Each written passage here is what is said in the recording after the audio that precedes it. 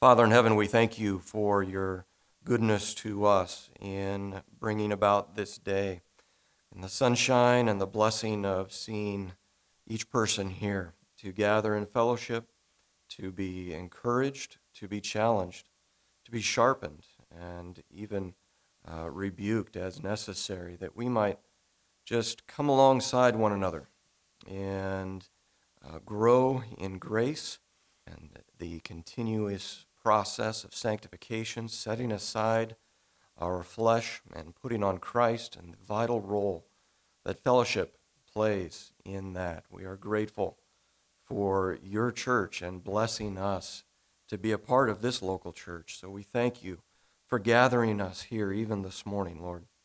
We thank you, Father, for the blessing of your word as the central function that we gather around in the teaching and preaching and studying and applying of your word, and the role that your Holy Spirit plays in shaping and molding each one of our hearts. We are grateful, Father, that you have not left us to wander about aimlessly, but thank you, Lord, for your word even as we gather around it this morning.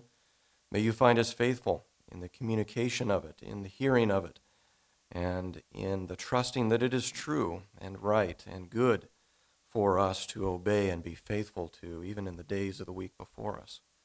We thank you, Lord, for the many blessings that come from functioning even in your church with each gift that you have given to each of us, and the proper functioning of the body of Christ to build itself up in love. Lord, I do pray that you would continue to enable each one of us in the various gifts that you have given to minister to one another and to exalt the name of Christ in this ministry. Thank you, Lord, that we can trust in you, and that all these prayer requests can be brought to you, and that you will answer them in your time and according to your will. Father, help us to trust and to walk faithfully each day, knowing that you have the future already laid out. We ask all this in Jesus' name. Amen.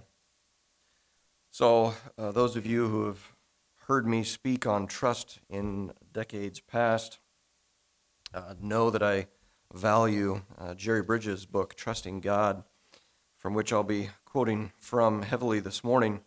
And if you still haven't read that book, after all encouragement, I encourage you to grab it, check it out from the library, or purchase it. It's one that should belong on your shelf. So the question is asked, where is God in all of my life circumstances, good, bad, or otherwise? Mainly the tough or hard circumstances that we find ourselves in.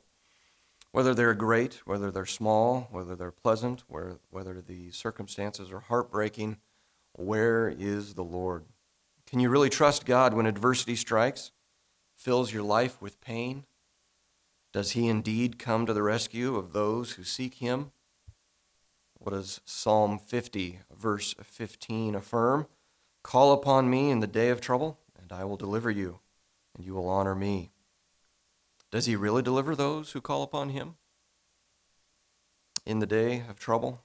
Does the Lord's unfailing love truly surround me if I'm trusting in him, as Psalm 32, verse 10 says? So the question to each one of us is, can you trust God?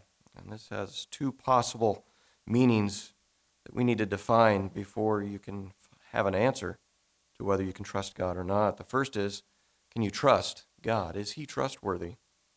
Is he dependable in times of adversity?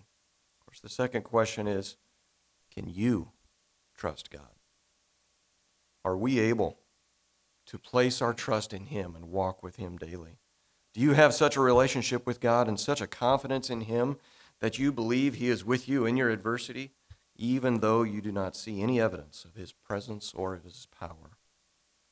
It's not easy to trust God in times of adversity.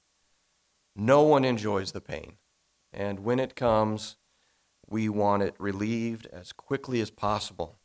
Lord, take this away from me.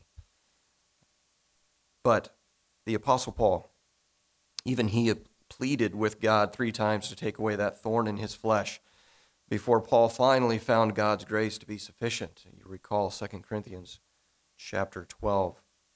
Joseph also, he pleaded with Pharaoh's cupbearer, get me out of this prison. Genesis chapter 40. He wanted out of his trial as well. The writer of Hebrews very honestly states in chapter 12, verse 11, that no discipline seems pleasant at the time, but painful. And there lies a bit of a hint in the adversities that we each encounter on a daily, weekly, monthly basis, that it is discipline from a loving Father who is molding and shaping us into the godly men and women He's called us to be. I would readily encourage you to pursue holiness in this area, specifically to obey God. It must be acknowledged that it's often more difficult to trust God than to obey Him. And what do I mean by that? In general, obedience, we know what we should or shouldn't do when we pick up God's word, and there's positive commands of do this, and there's negative commands, don't do that. That's very easy for us to see and to read. But what about trusting God? Trusting implies the unknown of tomorrow or even how today is going to unfold. Can you trust in Him for that which you can't see necessarily in Scripture? So it can be easier to obey than to trust, and yet the song says, trust and obey, right? We need to trust and follow through in obedience. The moral will of God given to us in the Bible, it's rational, it's reasonable. Again, we can read it in black and white, sometimes red. The circumstances in which we must trust God often appear irrational and inexplicable. I have no explanation for what's going on. This does not seem rational. The law of God is readily recognized to be good for us, even when we don't want to obey it. Many times we're disobedient sometimes to God's word, but we know it's still right and good for us. But the circumstances of our lives frequently appear to be dreadful, grim, perhaps even calamitous and tragic. Even as we were reminded this morning in first hour, many times we exaggerate, over-exaggerate those tragedies or drama in our lives. But obeying God is worked out within well-defined boundaries of God's revealed will, His word. Trusting God is worked out in an arena that has no boundaries, the unknown. We do not know the extent, the duration, or the frequency of the painful, adverse circumstances in which we must frequently trust God. And yet those are the times when our trust can grow in Him, all the more when we are living with the unknown. Speaking of obedience, we come to God's word on a daily basis in our daily reading. We come to His word on Sundays, other days of the week in Bible study. And we seek to obey Him. We want to do right before Him as we realize we will give an account to Him at some point in time.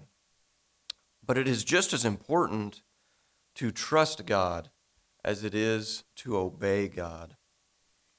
And when we disobey God, we defy His authority. We despise His holiness. But when we fail to trust God, we doubt His sovereignty. We question His goodness. In both cases, we cast aspersions upon His majesty and His character. It's important for us to remember that God views our distrust of Him as seriously as He views our disobedience. When the people of Israel were hungry, they spoke against God in the desert. They said, "Can God spread a table in the desert? Can He supply meat for His people? Is He able? Really? Can we trust Him?"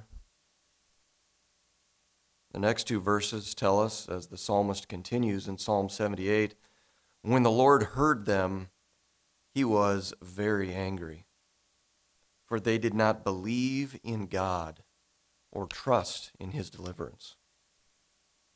In order to trust God, we must always view our circumstances through the eyes of faith, not of sense. We walk by faith, not by sight, right? Not by hearing what I can see, what I can touch, what I can tangibly comprehend with my own senses. No, we are to walk by faith. The faith to trust God in times of adversity comes through the Word of God alone. Again, as I mentioned, that's why we're here. standing around and sitting around God's Word to learn it. It is only in the Scriptures that we can find that one and only adequate explanation to clarify our understanding of God's relationship to and involvement in our personal and painful circumstances. It is only from the Scriptures applied to our hearts by the Holy Spirit that we can receive the grace to trust God daily. Three things I want to highlight for you about who God is, and just a reminder from our first hour this morning. As Dylan said, a great way to put that, you're robbing yourself of the blessing of not being here on each Sunday and first hour. Great opportunity to be challenged in our thinking and to be reminded of who is God. We need to remember as daily adversities come that the Scriptures teach us three essential truths about God. Truths that we have to believe, take by faith, if we are to actively trust Him on a daily basis. These are foundational to your daily functioning in life. God is completely sovereign. God is infinite in wisdom. And God is perfect in love. He is complete, infinite, and perfect in His sovereignty, in His wisdom, and in His love.